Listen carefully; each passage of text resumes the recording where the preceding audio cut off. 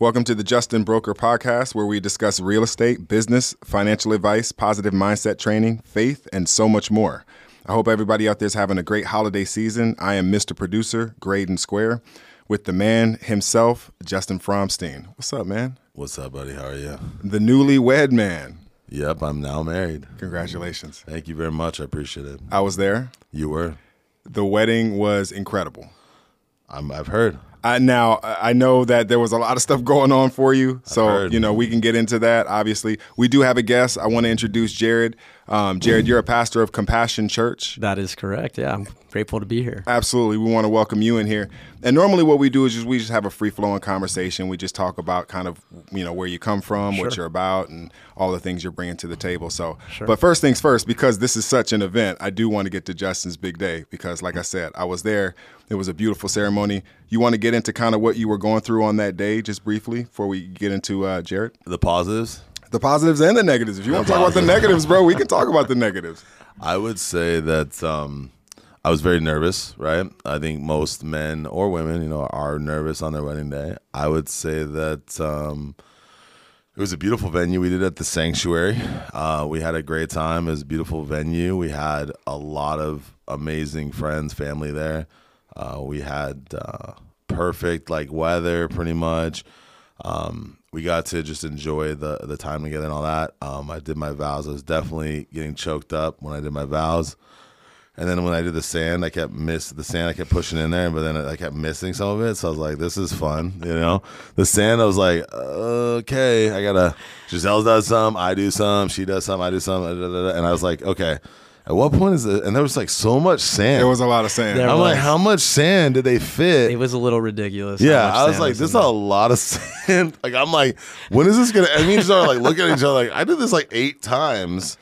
And then we got to go back, but yeah, it was cool. What's crazy is, Jared, you were there, and I don't want to underplay your role in that because you actually performed the ceremony as the pastor for Justin's wedding. That's right. So, do you want to talk about your thoughts on that day? Yeah, it was honestly an honor and a privilege. I met Justin from him coming to Compassion Church, and I think we really connected pretty quickly just because we're different, but we're very similar in that we're both just really upfront, personal guys, and so we kind of had a little bit of a connection, and so he asked me to officiate his wedding, and it was honestly an honor. I love them both a lot. I think they're awesome people, him and Giselle both. I think they balance each other out a lot, and I'm really excited to see what marriage will look like for them, but it was a fun day. I do think Justin was really nervous. I even was talking to him on the way down up to the front. I was telling him, hey, breathe, we're good. It's nerve-wracking. I've only been to a couple of weddings, and each time I've seen the groom, obviously the bride is doing bride stuff, but I kick it with the groom. And the groom is always going through it. And so the fact that you wore it as well as you did, I was actually pretty surprised that you wore it. Yeah. He did awesome, man. He was great. And I kept thinking about Bad Boys 2, Martin Lawrence, Woosah. I kept having pictures in my head because one of my favorite all-time movies is Bad Boys, and 1, 2, 3 are all good. But when he's like, Woosah, and he's holding his ears and stuff, it's iconically how I felt inside. I had to woosah myself. Right. But yeah, Jared was like, hey man, it's gonna be okay, it's gonna be cool. I'm like, I might even forget everything I'm gonna do. He did say that. I thought I was gonna be completely speechless on the top, and then Giselle was crying when she said it. So I was like, oh man, this is gonna be tough. But we got through it. Yeah. And, your vows were dope. Yeah. I appreciate it. Your vows were actually dope. I'm sorry, I just want to say this one thing about vows because I feel like everyone always tries to come with some super contrived and floaty, fluffy. It was yours was real, dog. Yeah. Yours was real. It was from the heart. And what I love is even though we had vows that you had written, he didn't really follow it. He knew what was there. He kind of used it a little bit, but I knew it because I had read it. He didn't follow it in sequence. He just kind of shared what was on there, and it was really cool to see that. I improvised. Yeah. I improvised on it because I feel like when you're reading it, when I read it again, because it was hard for me to figure out what I was going to say because I was like, okay, I met at Walgreens, I did this, okay, we met this, I knew this, we got told this. There's a lot of things on my mind, but then when I was reading it, and Jared helped me with the scripture, but when I was reading it, I was like, okay, I'm going to just be real and be like, this is how I feel and this is what happened. And I feel like when you're actually reading something, I think that's what makes a really good comedian, a really good actor, is you can take your script and then you become it. And if you improvise it, that makes you the best actor possible, because a script to reality, if you follow it verbatim, sometimes you look contrived. Yeah, you look fake. Yeah. Right. And so I feel like it was why it came across. It was just real from the heart. Yep. So. What's interesting too is right before I felt okay. So I was sitting in the second row, right, and I saw you starting to read it, and then you just were like, and then you just put the phone down and you just went, and you spoke. Basically, I'm assuming that you had already set up, right? Like that you already knew what your bullet points for your vows were. I had bullet points, yeah. Absolutely. Points, yeah. But the way it came across is it didn't come across as contrived, and it came across as real and authentic. And I think that. When you hear a lot of people's vows, they don't come across as authentic. They came across as if somebody else wrote them. Right. Yeah. Or rehearsed. Or yeah. Yep. Absolutely. Yeah. No, I appreciate that. So let me ask you this, Jared. How long have you been in the ministry? So I've been in ministry now a little bit over 10 years. Which is crazy to think of, because I was not always in ministry, and I never really honestly envisioned myself being in ministry. So it's kind of crazy that here I am 10 years into it. Did you want to actually go into this line of kind of community work? No. As a matter of fact, I was not even interested in this kind of work. I actually grew up kind of in a religious home. And I really was turned off by religion. I thought religion was very ugly. It was my experience growing up in the church was people pretending that they had it all together when they didn't, and I didn't like that. And it really turned me off. Honestly, it turned me away from God. I just didn't like it. So when I was about 18, I was more almost kind of, I wouldn't say atheist, but I was agnostic. I kind of always believed that there's got to be some kind of being or something, but it's probably not personable, probably not something that cares. If things were created, that God probably doesn't care about knowing me. If there is some kind of being or some kind of higher intelligence. So that's kind of what my mentality was. And I was living in California. I was going to school out there and kind of just living my best life. I was just trying to do what made me happy. And so I went out there to go to school and was partying and hooking up with girls and smoking a lot of weed and, kind of just living that lifestyle. And I had it made. I had my parents, they paid for my school out there. So I wasn't working or anything like that. I was just going to school and kind of just having fun. And it wasn't until I was sitting, I'll never forget, I was in my apartment and I was laying there and I kind of thought to myself, man, I really have everything I could really want. I've got this really sweet place that I live in San Diego, and I surf every day, and I've got everything I want. These beautiful women that live out here, and partying and stuff, and I felt really empty, and that kind of shook me a little bit because I thought, man, if this is like what life's about, is just having all these things, and here I am feeling really empty. Well, what does that mean? And yeah. Justin had said something like about that right before the show where he was talking about somewhat of the emptiness of shallow relationships. I don't mean to put all your business out on the street or anything like that, but it's like there's this element of like when you have kind of empty, meaningless relationships, yes, they don't fill that desire, that need for, right, let's say, peace and happiness that you actually get in a family. Yes. And so for a lot of people, they think, okay, if I just have this girl, that girl, or this car, that car, or, right, this life or that life, it's going to satisfy. It's going to satisfy you. And the reality is it doesn't. That's right. And you're saying that you felt that emptiness. 100%. Okay. And I literally thought, this was the dream life that I had dreamed of, living in California, beautiful women, plenty of money, not my own, it was my parents. I'll be forthcoming with that. They were paying for everything. But, and I was living the dream as far as what I thought the dream was. And it was emptiness. And that really shook me to my core. And so I really started going, okay, this isn't okay. Like I need to figure out like what actually does satisfy, what is real. And that's really where my life changed. And it took a long time. It wasn't just like, I found Jesus. As a matter of fact, that's the last place I expected to land because I was already so turned off by Jesus and by God and church. just from what I had experienced. Now, I came to find out later, obviously, that it was a lot of naivety. I had rejected God based off of what I saw in his people, not what I actually observed in God or what I observed in what Jesus was or what he stood for or what his life was. But it was a long road to get there. When I first started asking these questions, I really thought science was going to satisfy me, was going to give me the answers that I needed. And I at that point, I knew I just really wanted to know why do I exist? Why am I conscious? Like, what is this? And so I really started questioning everything. And as I turned to science objectively and not with an agenda, just curious, the more I studied science, the more I started to really conclude it made more sense to me by science's own definitions that something infinite created the finite, that something not bound by space and time created space and time. And the reason I say that is because at the time, what I was being taught in school was that the first law of science, the second law of thermodynamics, is where we get the theory something cannot come from nothing. Basically, the universe is running out of usable energy. It's expanding. And so we get that theory from that. And yet that's what I was being taught at the time, was that there was nothingness, and then boom, everything came into being. And so it made more sense, even from a scientific standpoint, that there would be something infinite that created the finite. And so I kind of concluded, okay, I do believe there's some kind of higher being that created what I observe and what I can measure and what I can see. And that thing isn't bound by the same things I am. And so I really started looking, and you name it, I looked into it. I read the Book of Mormon. I really studied Confucius. I looked at the Four Noble Truths of Buddhism. And I read the Quran. You name it, I wanted to know what it said and what it was about.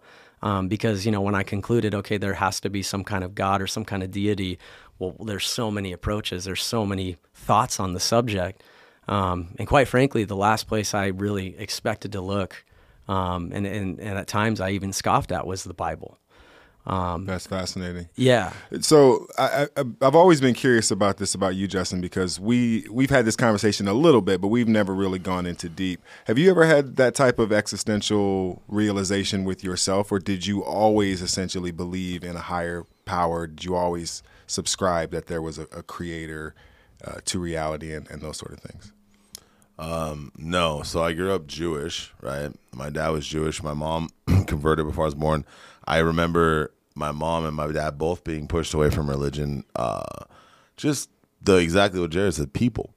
People are what makes you have this, like, well, you think you're better than me because you believe in a God. And so I think that's the biggest threat to religion in general, is the people that say, I'm religious, I love Jesus, or I love, Allah, or I love, anything other than their own perspective. So what I've seen is, especially with me, it did push me away too, because when I did start finding out about God and I did start going to church, a lot of people's judgment, and I went to a couple of Christian churches where I saw it, where people would be like, it was like a its own group. Yep.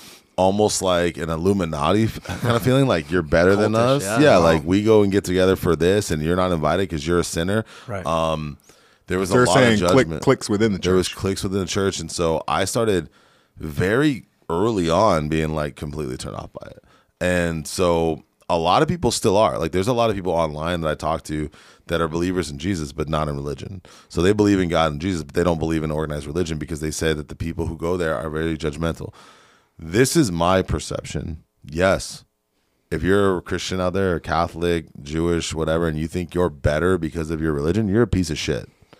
What makes somebody a good person, or a person that loves, is someone who loves people in spite of their shit. So I'm not saying you can't be called out for your shit. You should be. If you make bad decisions, you should be called out. But there's a difference being called out and then being loved. Right. Right? There's a lot of times where you're called out and you never feel loved. Right. That's the biggest, I think, and I don't know if Jared can talk more about it. That's where I see the biggest issue with people now is I'm being judged because I went out and got drunk and made a mistake. I made a mistake, so now I'm hated by everyone in the church. And now I've fallen short, and I don't live up. And I'm not good enough. And I think that's interesting that you say that, because the perception from the outside is not that. Now, I can speak as a person who is quote unquote on the outside of that. Sure. As a person who's a self-identified atheist, as someone who views the church from a quote unquote outside perspective, it seems as if forgiveness is a little bit more accessible than what you would see on the secular side of things, where it's like if you do one thing, you're canceled. You're done. You're done. Right. There is no forgiveness. Well, and I think the church has moved. So that was my experience growing up. So here's where I think as humans, we seem to let the pendulum swing one extreme or the other. So what I grew up in, it was hardcore judgmental. It was kind of a cutthroat. You were an outsider if you went, like Justin said, and got drunk or made a mistake or did something like that. I think the church, the pendulum has swung now to where it's all good and it's all forgiveness. In a lot of circles and in a lot of places where that's equally as bad, because truth is not just grace, it's also honesty.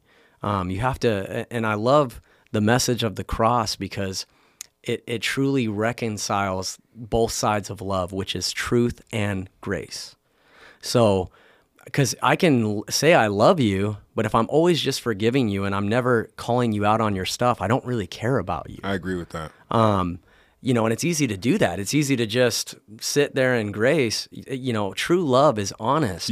But it's seasoned with grace. It doesn't just beat people over the head with truth either. But you guys don't think that we live in a society where that is the expectation, that you will essentially accept me with flaws included, every aspect of my flaws, no matter what, because that's just the authentic me. That's just the me who I'm trying to be.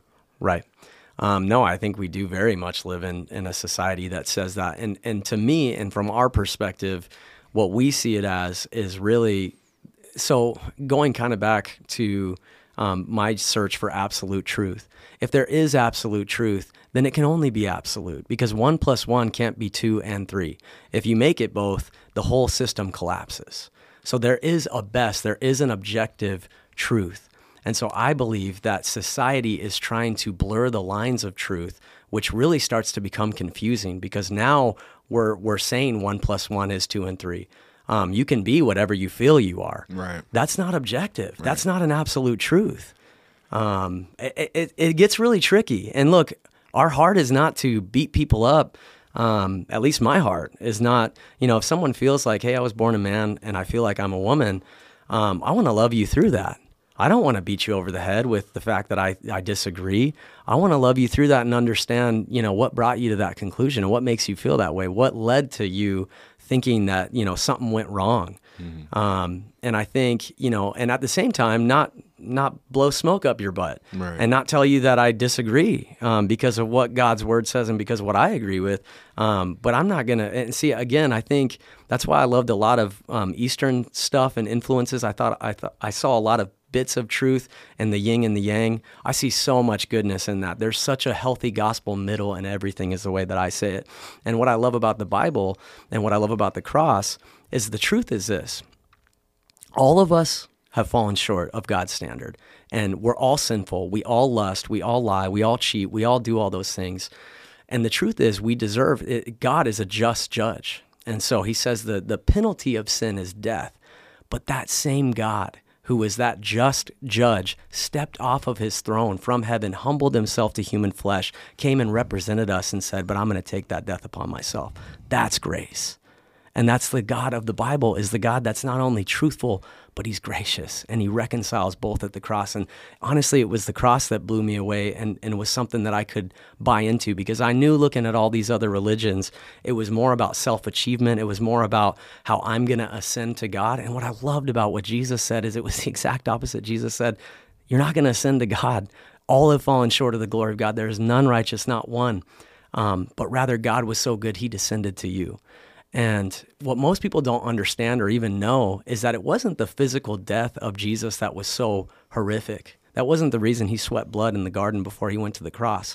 It was because it says in Scripture that all the wrath of Almighty God, an all benevolent, infinite being, all of his cup of wrath was poured out onto Jesus on the cross for all sin, every wrong that's ever been done.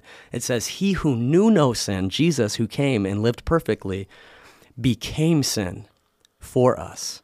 And so at the cross, when Jesus yelled out, Eloi, Eloi, ala sabachthani, he says, my God, why have you forsaken me? It's because Jesus, God the Son, in the flesh, was separated from God the Father at the cross in that moment. And he endured hell, separation from an all-good God, which is what hell is, so we could have heaven. And so that's the true story of the cross in the gospel. And when I really first saw that, it blew me away because I said, thank God it's not up to me.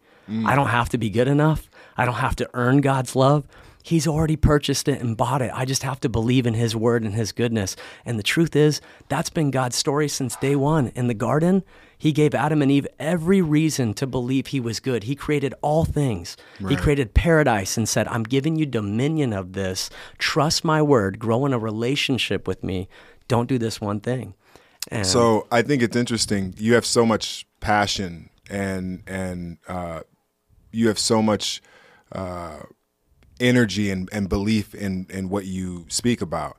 And I think what has happened, at least from my observation, is, when I hear someone like Justin speak, I know he believes what he says. When I hear you speak about your faith, I honestly believe, when I hear a lot of people speak in public spaces, I don't really believe them. They don't speak with a level of commitment. Justin, I want to go to you with this question, because obviously you seem like, Jared, you were absolutely changed by your faith. Absolutely. I want to ask Justin, who were you before you found Jesus? Who were you before you found your faith? Because I think there is a distinction that you described to me in you before you accepted this into your life and post. Yeah, so I guess I can go, kind of Jared shared his story. I guess I could share mine. So I grew up in a very tough home, very strict German, Polish family. My dad, pretty much I was never good enough. If I had an A in school, I should have had an A+. That's just how it was. If I had an A+, why didn't I get a beyond that? Why didn't I get extra credit? Why didn't I get an extra? It was never enough. My mom, same way. Both of them were the same way. They're very tough on me. That's probably why I'm such a hard worker, but at the same time, I went through a lot of crap. But I grew up, basically, I felt like I could never please them. I felt like I could never make my parents love me at the level that I wanted to be loved as a kid. I never felt like I could get that. And I had two parents in the home. Did that extend? But it was never good enough. That extended into the church as well, like into your beliefs? I never went to church as a kid. Okay. So just so you know, full disclosure. So I was supposed to get, growing up, my mom converted to Judaism, and my mom told me that she was going to take me. My dad didn't want to spend the money to get me bar mitzvah. So when I was young, all these other kids I knew that were Jewish were like 12, 13, getting bar mitzvah, and I wasn't allowed because my dad didn't want to spend $20,000 at the time to do it because it's expensive. And so my dad's like, you're Jewish, doesn't matter, this is what it is. You don't need this to become a man, whatever. Unfortunately, okay, well, now I'm lost. I'm a little kid. All these other kids are getting bar mitzvah, and I'm not. What's wrong with me, right? Now I go to school, and not everybody at your school is religious, but who do you identify? Who are you? So growing up, I didn't really understand God. I didn't really understand the things. My mom would always tell me, like, do good, do this, but like, why? Why do I need to be good? Right. What's the reason? If there's no God, or God's not really in my life, or you don't have the money to pay God, right? This is how I believe. This is how I was treated. This is how I was taught. Not now, but this is how I was taught. And it was always judgment. It was just harsh judgment. And so growing up with my parents, it was just judgment. And then the other thing, that the caveat to it was, both my parents' families didn't want to talk to each other. So because my dad was Jewish and my mom converted, they didn't go to their wedding. They didn't go.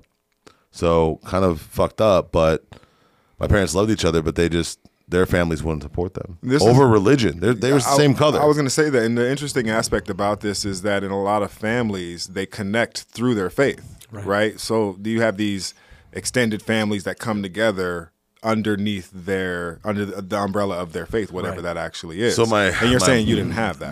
My dad's family called my mom a shiksa, which is basically Hebrew for non-Jew. I grew up basically thinking my mom was a whore. That's how they treated my mom. Jeez. My dad's side of the family treated my mom very poorly, and that led into a lot of issues in their marriage. Sure. My mom's side of the family, because of the way that my dad's family treated her, my mom's side of the family still loved my mom, but they were like, we don't want to be around your husband because he's very mean to you. And so my dad was very, like, I could tell you this, my dad was very generous with my mom with certain things. Like every year he bought my mom a ring. Every year he told her, he loved her, this and that. But there wasn't a lot of affection on the daily. There was a lot of arguing. They worked together for like 15 years. They fought all the time. They loved each other. I mean, my mom, even when my dad passed away, my mom like still told me she loved my dad, even aside from his flaws. But the growing up in my family is very difficult. I was abused. I was beat the shit out of me. Like I grew up with like getting thrown through walls. So like, if you want to fuck with me, good luck. I can take a beating, and I can also put some beating down.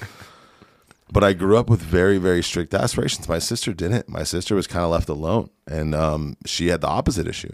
She was just not talked to at all by my dad. She felt completely isolated. Yeah. So it was me who got all the beatings and all the shit, and my sister kind of got isolated. Both ones suck. Right. Both of them sucked. Yeah.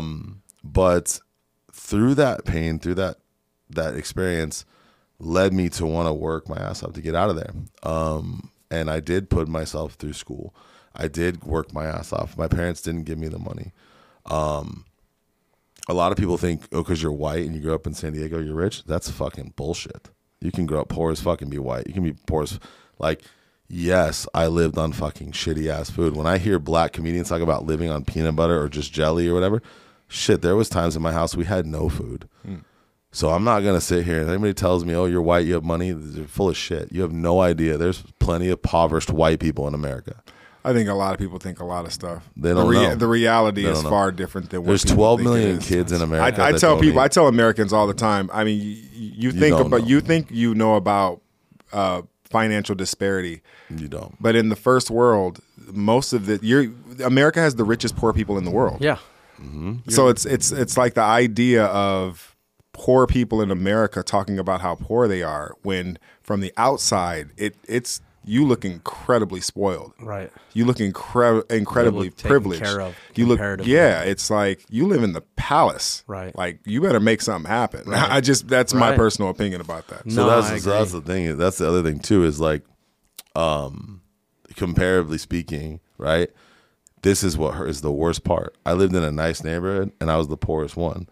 So I do believe that if you're the poorest person in the nicest area, it's worse than if you're the poorest person in a poor neighborhood. Think about it. Well, yeah, because most people in that area, they are used to you being poor. Let's put it this way. So you go to high school, nobody has a car. No big deal if you don't have a car. Yeah. If everybody else has a freaking Porsche and a BMW and you got nothing, right? You'd feel a lot more shitty than if you were what? Right. In a neighborhood with nobody has. So what I'm getting at is, it is easy to say what you said, but it's not 100% true, because where you grow up is a big inflection. I'm not saying I feel sorry for myself. I'm not saying that. I'm saying that people treat you when you're the poorest kid in the richest area like shit. That's how it is. So let's move forward. So the reality is, my childhood, yes, I had a house over my head. Yes, I had a roof over my head. Yes, I had food in my belly. I'm not saying I didn't. What I'm saying is, when you grow up with everyone around you has more than you, and everyone around you talks shit to you, and everyone around you wants to beat your ass because you don't got a car, so they're going to pick on that kid. So I was picked on a lot growing up because I didn't have what they had, okay? I grew up with kids, and this is the other thing. Most of the kids at my school were not white.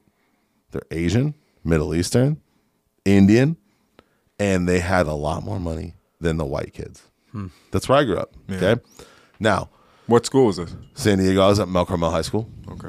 Mainly, pretty much like the white kids that were at my school were either they had it or they didn't have it, But what I'm getting at is, when you're in that scenario, so I know you grew up poor, you were in an orphanage and all this stuff, and you had different homes and stuff like that. Let me set one aspect of that correct, because I think there's a misconception. Not all the group homes that I grew up in were poor group homes. Got it. There were a lot of group homes that I grew up in that did not have a lot of money and that sort of stuff. But this was also in the 90s, 80s and 90s. And things were changing in the system for California.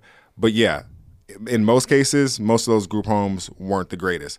There was a couple of them, though, that were ran by some pretty well-off families that ultimately weren't as bad. Now, my behavior in those group homes as a 11-year-old kid or 9-year-old kid got me kicked out of those group homes because I was struggling with trying to figure out who I was and why I didn't have any parents and stuff like that. Sure. But I don't want to make it seem like there are no group homes out there that provide quality care for some of these kids, because I think that would be a misconception. I don't want to perpetuate that myth, because one day I want to open up a group home. Sure. You know, one day, if I never have any children, which hopefully one day I get a chance to, but if I don't, I still feel like my experience growing up in that, I should be able to help some other kids that grew up in that. But let me take it back to the faith question, because I know as Jared, you know, you were directly affected by your revelation that your faith was something that was important.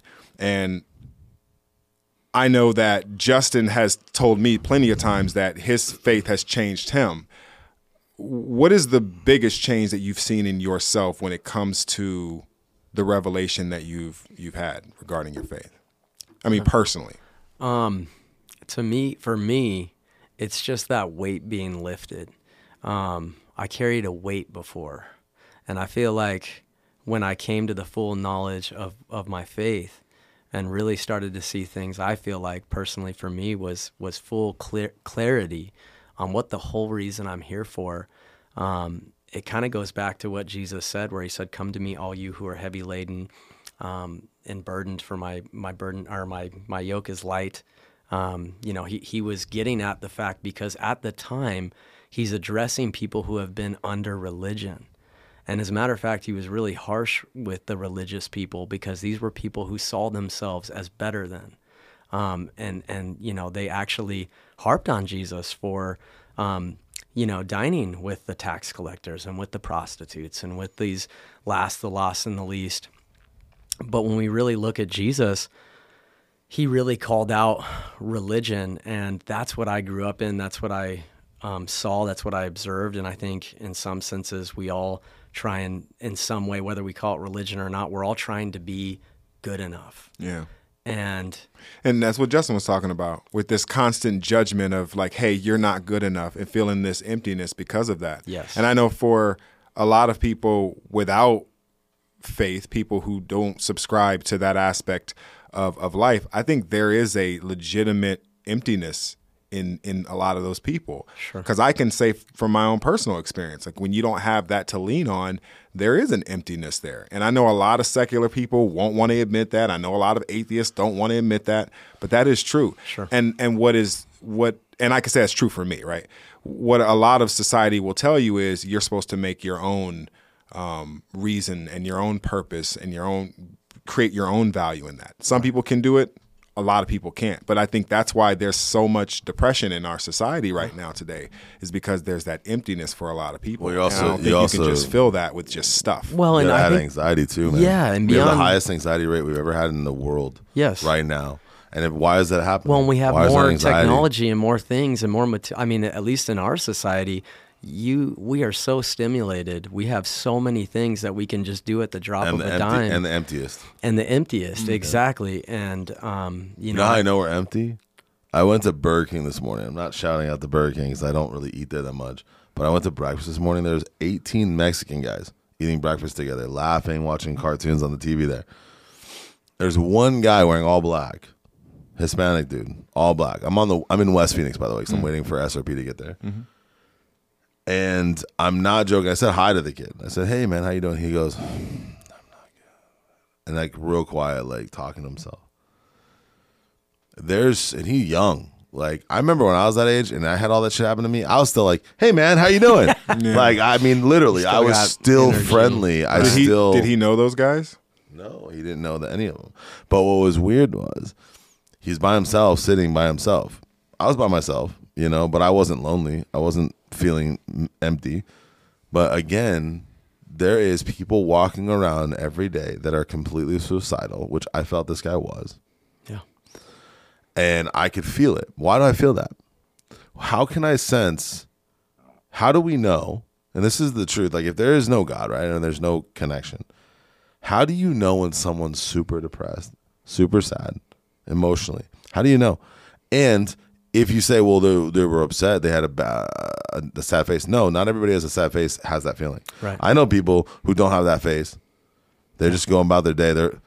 Yep, that's it. They're short. But he was like, but I knew before he even said anything, there's something wrong with this kid.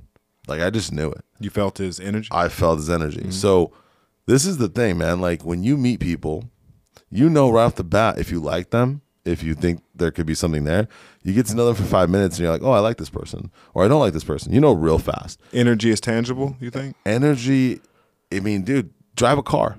Look to the left. I bet money that guy's going to look back at you. That girl's going to look back at you. Go in a car and go like this. Somebody will look right back at you, right? They feel in their car, you're looking at them. Am I wrong? No. Do it. Do it today. I've done it, yeah. Okay. In fact, I think I did it before I got here. Yeah. You look at somebody, you look at somebody and they see you, and there could be two things. Especially a black dude. If I look over in Phoenix, I see a black, what up, man? What up? Yeah, you have it like, what up? You know, if you're smiling even better, they smile back at you. But again, and people mirror each other. It's real. Like if you're in a good mood, they're gonna be in a good mood. It's proven that if I'm like, hey man, how you doing? They're gonna be like, hey man, how are you doing? Because if you're like, hey man, how are you doing? They're like, hey man, how are you doing? Like you mirror each other. All of these things to me are energy, and all of these things are based on God and the universe, and everybody is connected. And the biggest problem is people don't want to be connected anymore because they think that the phone that they're on, the computer they're on, and the video game is their fun.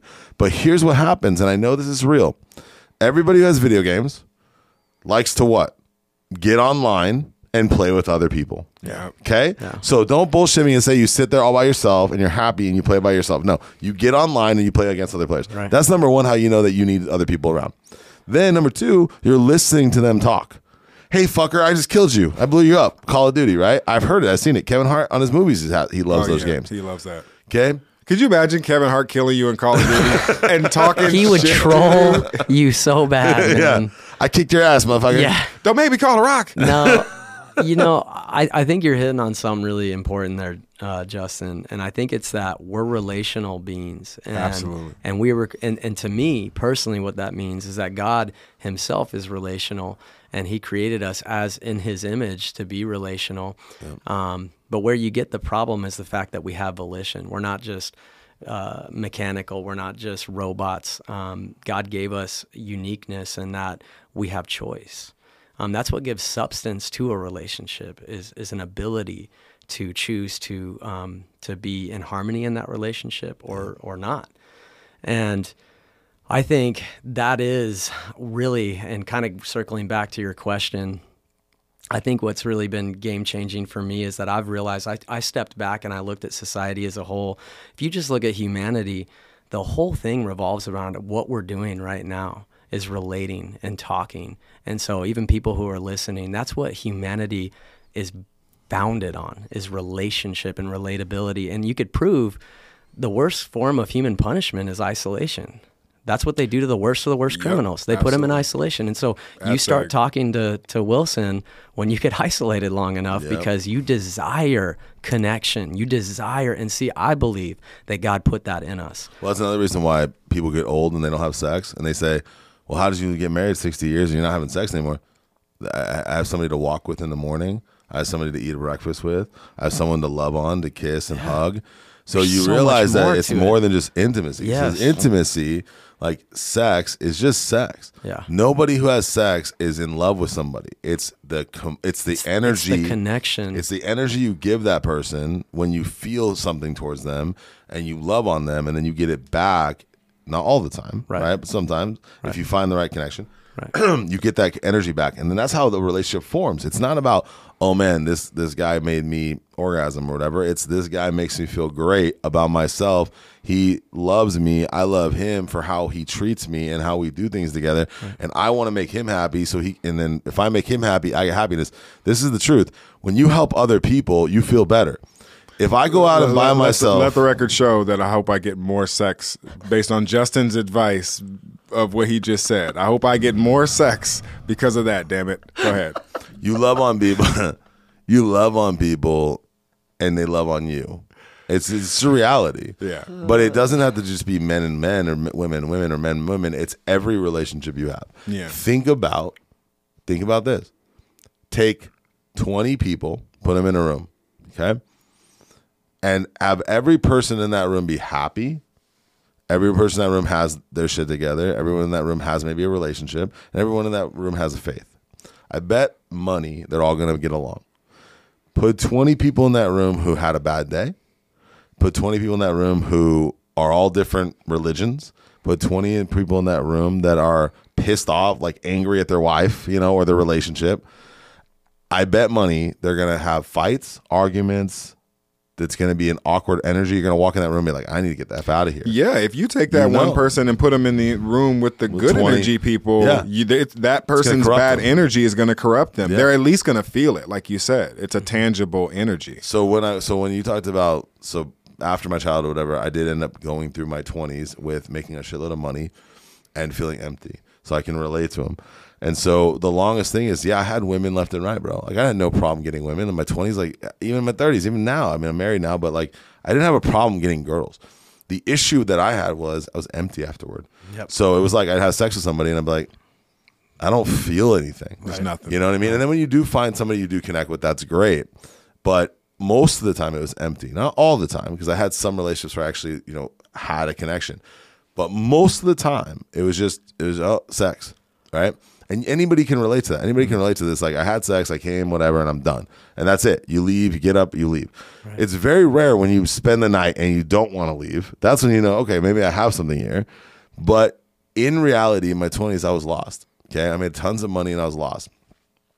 It wasn't until I met Adam, who was talking to me about Jesus. But before I met Adam, I met about 35 people that came up to me and talked to me about God.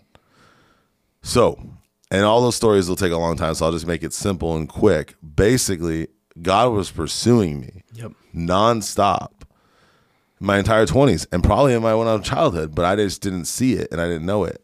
Now that I have a daughter, I put her in Christian school, and I can tell you right now that it's leaps and bounds different than how I grew up. And I'm very thankful that my daughter has that, because I don't know how she would have done with how I grew up. Probably not well. Because I can tell you right now, my daughter cries over the littlest thing. So I don't think she would have had the chutzpah to get through life. And I do think kids nowadays are weaker than us. Yeah. I do think kids are more sensitive, and I think we're weaker. responsible for that, though, a lot. I mean, older agree. Generations are responsible for how soft our new generation is. Our generation is really soft. I mean, you tell a kid that doesn't look good on them, and they'll cry and take it off. I remember when I was a kid, I'd be like, I love this shirt. I got this shirt. Leave me alone. You know what I mean? Little kids have more attitude. And I'm not saying all kids, because there always is going to be the exception. Right. But I see more kids now that I talk to. They're so weak. And I do not blame parents. But do you think, you guys both, and this is the question for you. I do not blame parents for that. Do you think it's because the times are too good? Partly, I think we've become spoiled. I think we've gotten such cush living. And look, I think Justin's right in the sense that you can't fully put the blame, like, because at the end of the day, we got to own up. When we become adults, like, you're only a kid for so long. And I do think there comes a point in your life, an age of accountability, where you got to just say, you know what, things have happened to me, but at this point, I make my own decisions. And yes, I've been influenced by things, but ultimately, again, we have volition, we have choice, we can choose, we have free will.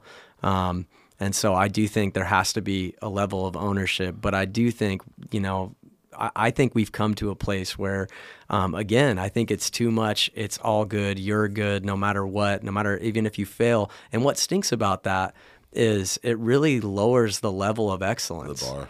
It really lowers the bar, because now you're telling kids who failed and got last place in the race, well, you get a trophy too. It really does lower the bar of excellence, because now we just all get rewarded no matter what we aspired to.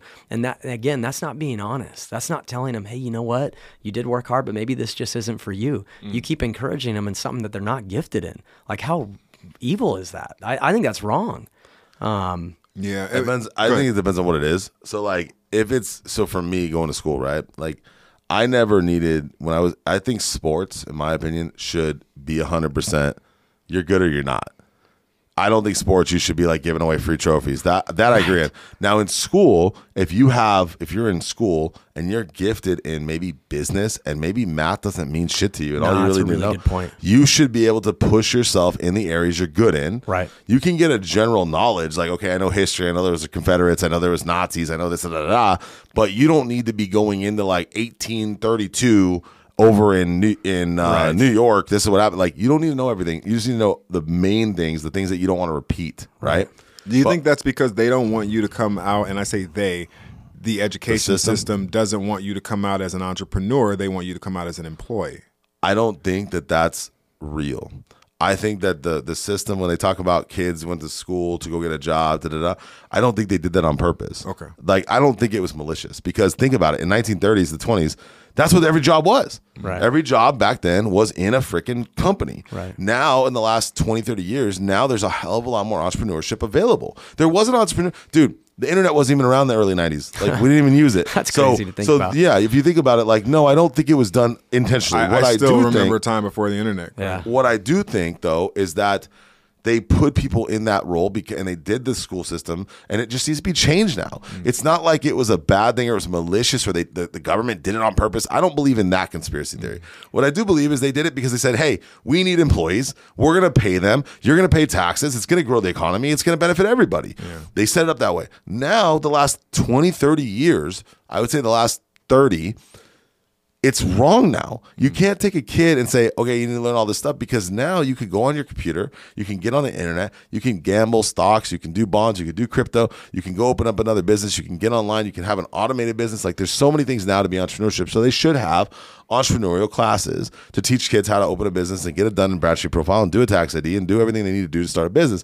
At the same time, give them the basics. So give them the basics, give them the roots, right? And then when they're 12, 13, when they really start thinking on their own, the last 6 years should be, what do you want to do? You want to own a business? We're going to get you in the business school. Oh, you want to you want to be a veterinarian? Cool. We're going to start putting you into animal stuff. My daughter told me she wants to be a veterinarian. I don't want to go for 6 more years sitting in school. Go to college. If you're 12, go to college and learn it. Why not? Why not be 16, 17 years old and be able to get out and go make good money? Like, the system that they have right now is broken. And the reason it's broken is because no one has spent the time to fix it. And again, the last 30 years, I would agree with you, is bullshit. The fact that they haven't changed it and adapted it and opened it up, that is control. So before, no, I don't think that was the MO. I don't think in the 20s and 30s they were thinking, oh, well, we better teach entrepreneurship. No, they weren't teaching that because that wasn't out there. Right. There was not out there. It just wasn't there. The landscape today, I think, rewards so much more entrepreneurial instinct than it did. Dude, in the 20s and 30s, you couldn't do that. Right. There was no opportunity to do that. Like, the companies that started back then and businesses that started back then and the entrepreneurs that started back then, there was not enough people. There was not a way for all these entrepreneurs back then to make enough money. If you didn't have a company and structure and that system, it would have failed miserably. Support it, yeah. And that's the other thing too, is taxation. So the taxation and all that stuff happened after the war. They started taxing us, right? Before that, they didn't have taxation, so there's no really government agency. Before that, there wasn't even really cops. Dude, if you think about it, in the 20s and 30s and 40s, there wasn't even police. They had sheriffs that come in from other countries. Look back at history. They would have like, oh, we brought in the New York sheriffs. We brought in the Texas sheriffs. There wasn't even sheriffs in half the towns. Right. There wasn't even cops there. So how the hell are you able to have police, fire, all these agencies? Hospitals weren't even around. Like, there was literally one big hospital, one big city, and that was it. So, I mean, you got to think the last 50 years, a lot has changed, especially the last 30. What do you say to the people who argue that this time is very similar to, let's say, post World War I, pre-World War II times when it comes to the business fertility that's out there? Do you think that this is the equivalent time? No, you don't think it's Fuck like that? No. You got to think about it this. Back then when the war was over, they gave a GI Bill, right? They gave everybody money to buy a house, right? So what did most people do? They bought a house, they bought a car, and then they got married and they had kids. There was the biggest flourish of economy and money in that time because of the war ending and a big push. Yes, right now, the only thing you compare it to is COVID. They shut down everything down. There's a baby boom right now because people were home and all they did was fuck. I mean, let's be honest here, right? There's a big baby boom. No, it's real. There's a big baby boom because of COVID. Yeah. Okay, so do I think the government set everything up to have COVID, the baby boom? I don't think so, but hey, you know what? I don't know everything that goes on behind closed doors. But what I will tell you is it's very naive to think that we're the same economy in the 50s as we are now. It's a completely different economy, very diverse, very different, and very different products people are consuming. People aren't consuming the same house and car right now. Some people would rather live in an apartment and do all their business online. Yeah. Some people would rather live in a car, drive all over the freaking U.S. and go check it out, an RV. Right. Some people want to get on a boat and sail the ocean. And I've said it. Or travel. I love living into the future where ultimately I could literally go to work online, work, play, do everything from the internet. Or if I want to, now I can choose to work this hybrid type of schedule where you partially work at your office or you partially work online. Right. You have cell phones. Most people run their whole businesses from cell phones. Remote, yeah. Cell phone. I think a cell phone and a laptop is pretty easy because the cell phone's a little hard to like get on and trade with a phone. I'd rather have a laptop to trade with, but yeah, you can basically be virtual. I also think it's the way that things are going with Elon Musk and Jeff Bezos. They like Europe just came up with everybody's gonna get off work at Friday at 1. So there's not going to be a full Friday anymore. It's going to be you work Monday through Thursday, and then Friday you work a half a day, and you go home and you have a whole That's already weekend. happening. That's my wife's schedule, actually. Yeah, that's already happening. She's off at 1 on Fridays. Yeah. What do you think about that? I think it's great. I really think people shut down at 1 anyway. Yeah. I mean, what really gets done? What really gets done Friday after good 1? work. Whose optimum time is after lunch on a Friday? I feel like after lunch on a Friday, all you do is talk shit all day. You're seriously about what you're gonna do at night. Hey man, what are you doing this weekend? What are you doing over football? Hey, you coming out tonight? No one's doing shit on a Friday afternoon. I'll tell you this right now. Like I kind of told my guys the same thing. Like Oscar too. He works with me now. I told him, I said, hey, bro, if you're done at 1, 2, just go home and relax. Like the reality is in our business, we might have to pick up our phone all day, every day, if there's something urgent. But at the same time, like you can take off, see your family. And the nice thing Oscar's noticed is he can take his kids to a flip if he wants to. He can run around, so he has more freedom. But ultimately, freedom is what you take from it. Like what you really want your freedom to be is the way you think of it. Right. So if you want freedom, you have to think that way. Like I would love it if church wasn't on Sundays. I would love it if church was on a fucking Wednesday because I don't want to fucking spend the weekend going to church, to be honest with you. Yeah. I'd love it if church was a Wednesday night because I can get it done and go out and have my fun and travel and go out of town for the weekend. I know they have Wednesday services. Well, right? that's, I don't know, Jared. They do. Jared's like, actually, we got a service on Wednesday. Jared's like, I better go talk to Myron and have a conversation because Justin's going to leave. He's not going to be there on Sundays anymore. But no, ultimately, I think, so we're talking about the religious aspect. We're talking about work. We're talking about freedom, stuff like that. Ultimately, what I would share with you is God comes into our hearts at the times and opens us up in our eyes when the shit is crap, when we have the crappiest fucking times, when we feel like shit. And so a lot of people used to tell me like, well, do you think that's God or do you think that's just like when shit's crappy, it's crappy? And I'm like, well, here's the difference. If I pray, shit happens. If I think about it, it happens. And let me tell you something that's going to blow both your minds. So Angel, I just partnered with the company, Angel. Shout out to my boy Angel. I got to give him the podcast information. We got to get Angel on the show. I'll get him. Give me He's my new contractor partner. I opened up a construction company. I'm going to be licensed in California, Arizona, and Colorado. We are going to be doing a lot of stuff. But Angel is going through kidney dialysis with the diabetes, and like so all the I think it's diabetes or is it kidney? It's like some kind of dialysis he's going through with his kidneys. Yeah, that'd be kidney failure. Yeah. Okay, perfect. That's what it is. So he's going through all this stuff. Yeah. Here's this crazy thing.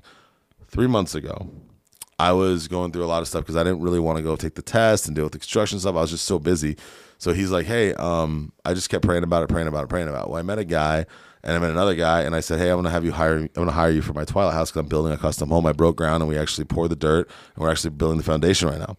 So I'm taking videos and updates and all that stuff too. But I ended up, this is just crazy, dude. So I ended up praying, and like one night I got invited over to my Tommy and Cherie's house. You know, Cherie, she was on the show. Yep. And Cherie's like, hey, come over and we'll sign the docs. So we go over there. And well, before that, I was really hungry. So I was like, let me just stop in this little taco stop. I'm hungry. I'm on my way home. I'm going to stop at this place. I go in this place. I meet this guy. He works for Ridgeline Construction. This guy literally is talking to his wife. I'm by myself. I'm sitting there. I see a cross on his neck. I literally look at the cross. I go, and I wait till he's done eating. And I'm waiting for my food at this point. I'm just waiting for my food. I look at his cross. He gets up and they're about to leave. And I said, hey, man, I just overheard, he looks at my cross because I have my cross on. And he goes, are you a believer in Jesus? I go, 100% I am. He goes, can I talk to you real quick? And I said, yeah. He starts telling me that this is another dude. So I'm going to interline all of this stuff because it's very big. And I think it hits the spot with the church and what's going on in God and favor and what goes on and gives you some real perspective. And you can't even make this stuff up. So I'm sitting there. The guy walks up to me and he's probably, I would say by looking at him, probably 50s, maybe mid 50s, early 60s. He says to me that, he's like, so, what do you do? And I was like, oh, I'm in construction. I flip homes and I do new builds. Oh, cool, man. I work for Ridgeline. I do da. He starts telling me about framing and this and that. And the conversation goes into like just talking about his business and framing. And then he goes, do you believe in miracles? And I go, yeah, 100%. I believe in miracles. He goes, well, I got something for you. And I go, what is it? And he goes, so I had cancer in my blood. I was going to die in 3 months. He goes, I found out 6 weeks ago I was going to die. Justin, I was going to die. That's what he tells me. Yeah. Straight up, face to face. And I go, and it like hits me hard. Like I'm like, and I think of Angel because Angel told me about the dialysis and his kidneys and his failing and how he's only like 40 years old, 41, 42. So I'm like, oh man, this is. And he goes, and I found out today, this is not Angel, but this is the guy I met. It's no longer there. I go, what?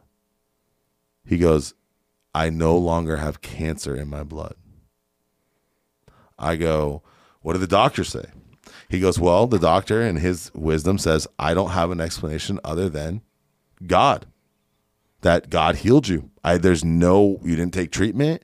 You didn't take anything. All he did was ask God. He said, God, I have grandkids. I want to be in their life. If you can remove this, I will be a better servant for you. I will speak about you. I will travel with you. I'll do everything I need to do if you cure me of this cancer. I'll believe in you wholly. This dude tells me this. He then proceeds to give me a big hug and say, hey, brother, I see God on you. And I'm getting chills telling you this right now. Like my whole body has tinglies on it. And I go, I appreciate that, man. He's like, hey, you know what? Let me give you my number. And if you need anything, any help, because I told him I'm building a house and my family, I'm getting married, all this stuff. I told him a little bit about me too. He goes, anything you need, I got you.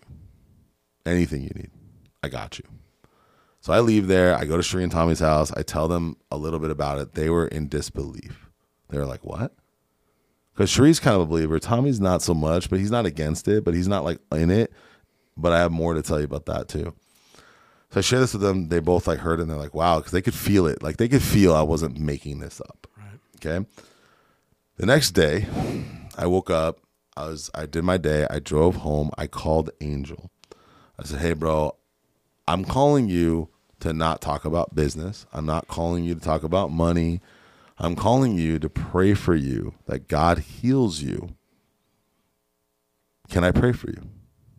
I don't know if Angel's a believer at this point. I don't know anything. I mean, he could have told me, fuck off.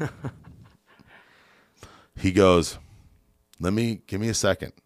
Walks into his bedroom, he says, like he told me this after. And I pray for him. I start praying for him. And I do know tongues, Jared, by the way. And I start praying for him. And he, over the phone, he's silent. Like I pray, we say amen, and he's quiet. And I go, Angel, are you there? Is everything okay? And he goes, yeah, man, I've never been prayed for in my entire life, ever. And I don't even know you that well. And you prayed for me. And I am in shock. Like he was almost in shock. So this gets even better. A few weeks go by. Because remember this like 3.5 months ago. He calls me up a month ago. So 2 months later, he goes, I found a family member in my family that tested the blood. They can change my kidney out. Damn, for the transfusion? In his family, yeah. Damn. He found someone that can change out his kidney. That's crazy. Awesome. So he comes to me and he goes, Justin, we're going to make a lot of money together. And I go, as long as God's blessing us. And he goes, I love you, bro. I appreciate you're a great dude. You're a great dude, and you have a great heart. And I'm letting you know that you're the only one who's ever prayed for me. Mm. And then it happened. And I said, I don't know why, but God told me to call you because the guy the night before said, God healed his blood. Right. So I just had this feeling like, as you told me about your situation, I just felt like I had to pray for you. So that's my thing, my take on it. And this ties into even more. This even connects even more. So Tommy and Cherie find out about, because we talked to them, me and Giselle and stuff. And Tommy is now going to church with Cherie. And their family has gotten more blessed than you can imagine. They just sold me a house for a $70,000 wholesale profit that they found through a phone call where Tommy had the same name as her husband that passed away.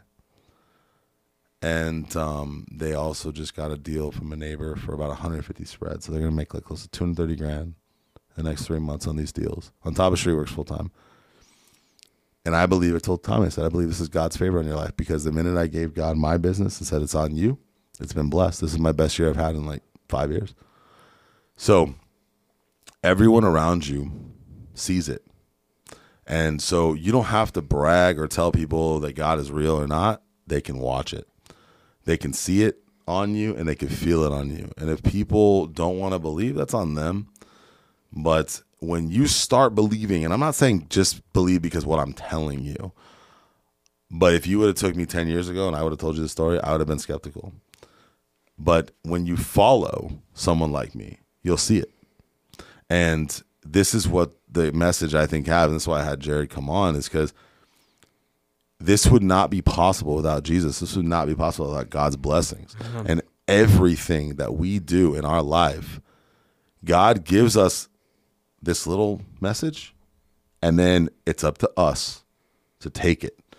And that's great. And the true calling on my life has been to be aware that he's with me, watching me, helping me, guiding me, and that he's not sitting there judging me or hating me or hurt or pointing out all my failure, my flaws. He's literally saying, I called you. I believe this in my heart. He called me to find the people that were like me, broken, hurt, like angry, pissed, because I went through it. I went through feeling like shit, being picked on, being ridiculed. And so for me, going through all of that struggle and pain has made me be a person to go out and speak. So when this stuff happens, when people talk to me and share this with me, random people I don't even know, by myself, it's a message, it's a sign. And the thing is, everybody in this earth, whether they like it or not, whether they believe or not, are going to be judged when they go to heaven or hell. And I'll tell you this, I'd rather be on the side of grace. Grace.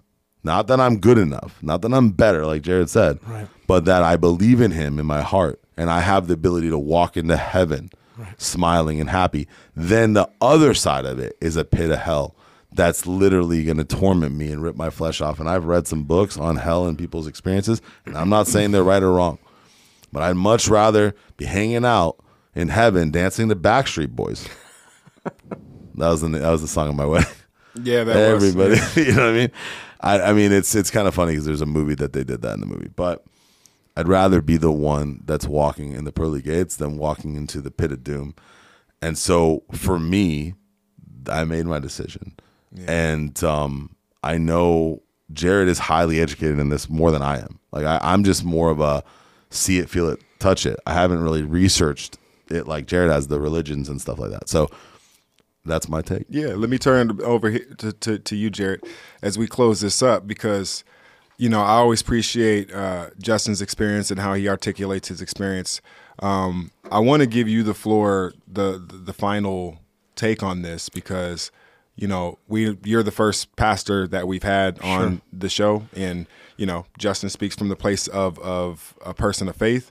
And so I wanted to offer you the opportunity, if you wanted to or not. Yeah. If you wanted to, absolutely, you know, lead a prayer or something like that for the people out there who's listening, just because we've never done that before. You know, I don't think have we ever done that before, Justin? No. I don't think we have. Yeah, I don't think we ever have. Yeah, I love that. You go ahead and lead us in a prayer then. Yeah, and just before I even get into that, I just want to say I can really relate to a lot of what Justin's saying. Being in ministry now 10 years. There's so many things that have happened.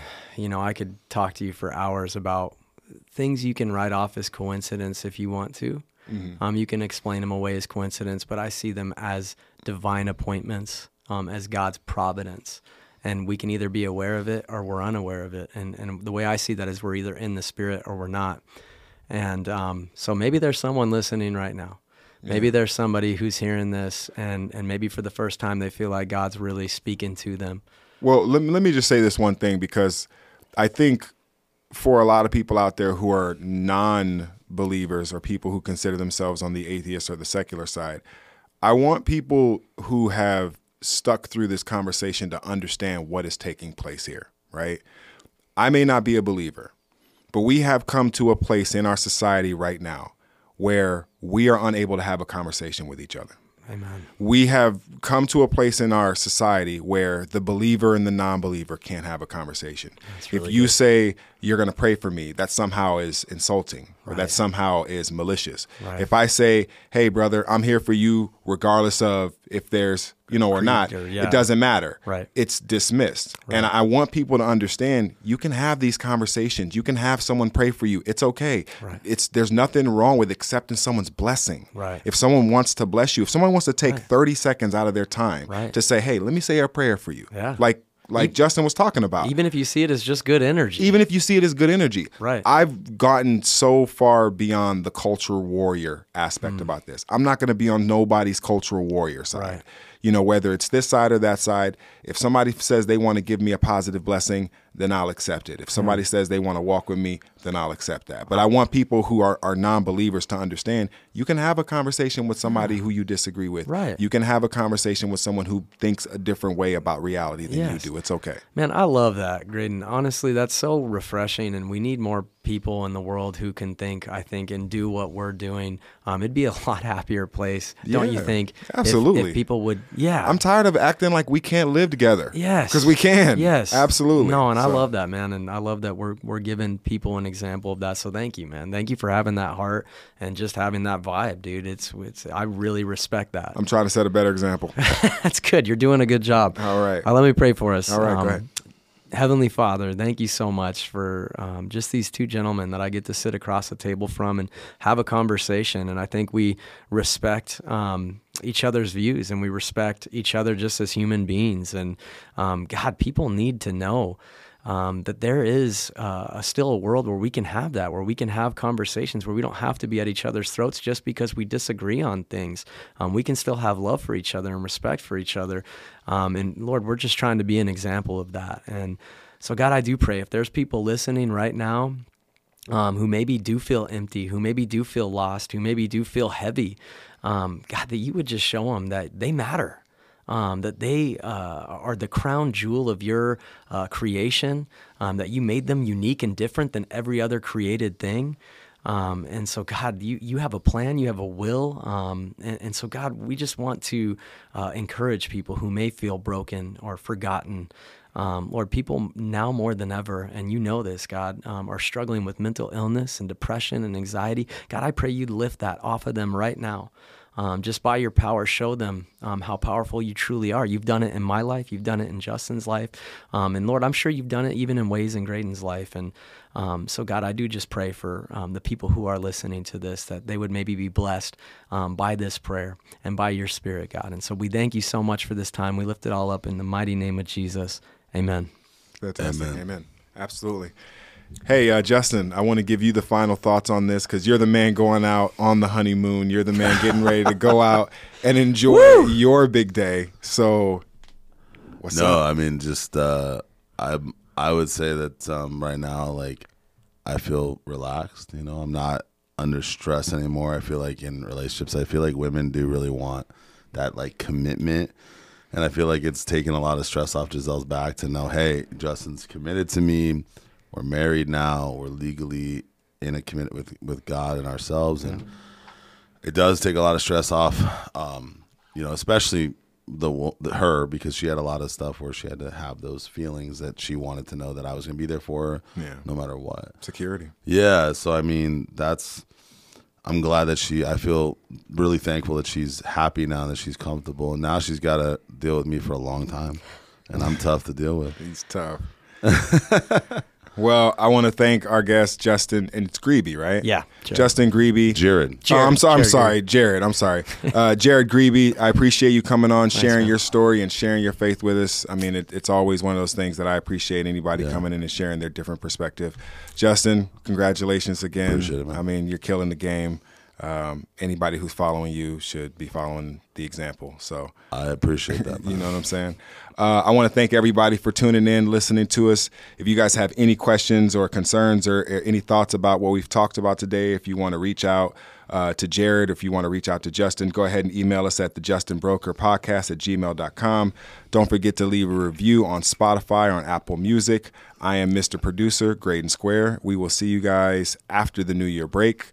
Enjoy your holidays. Happy Hanukkah. Happy Kwanzaa if you're into that sort of thing. Happy New Year's. We will see you guys later. Peace. Peace out.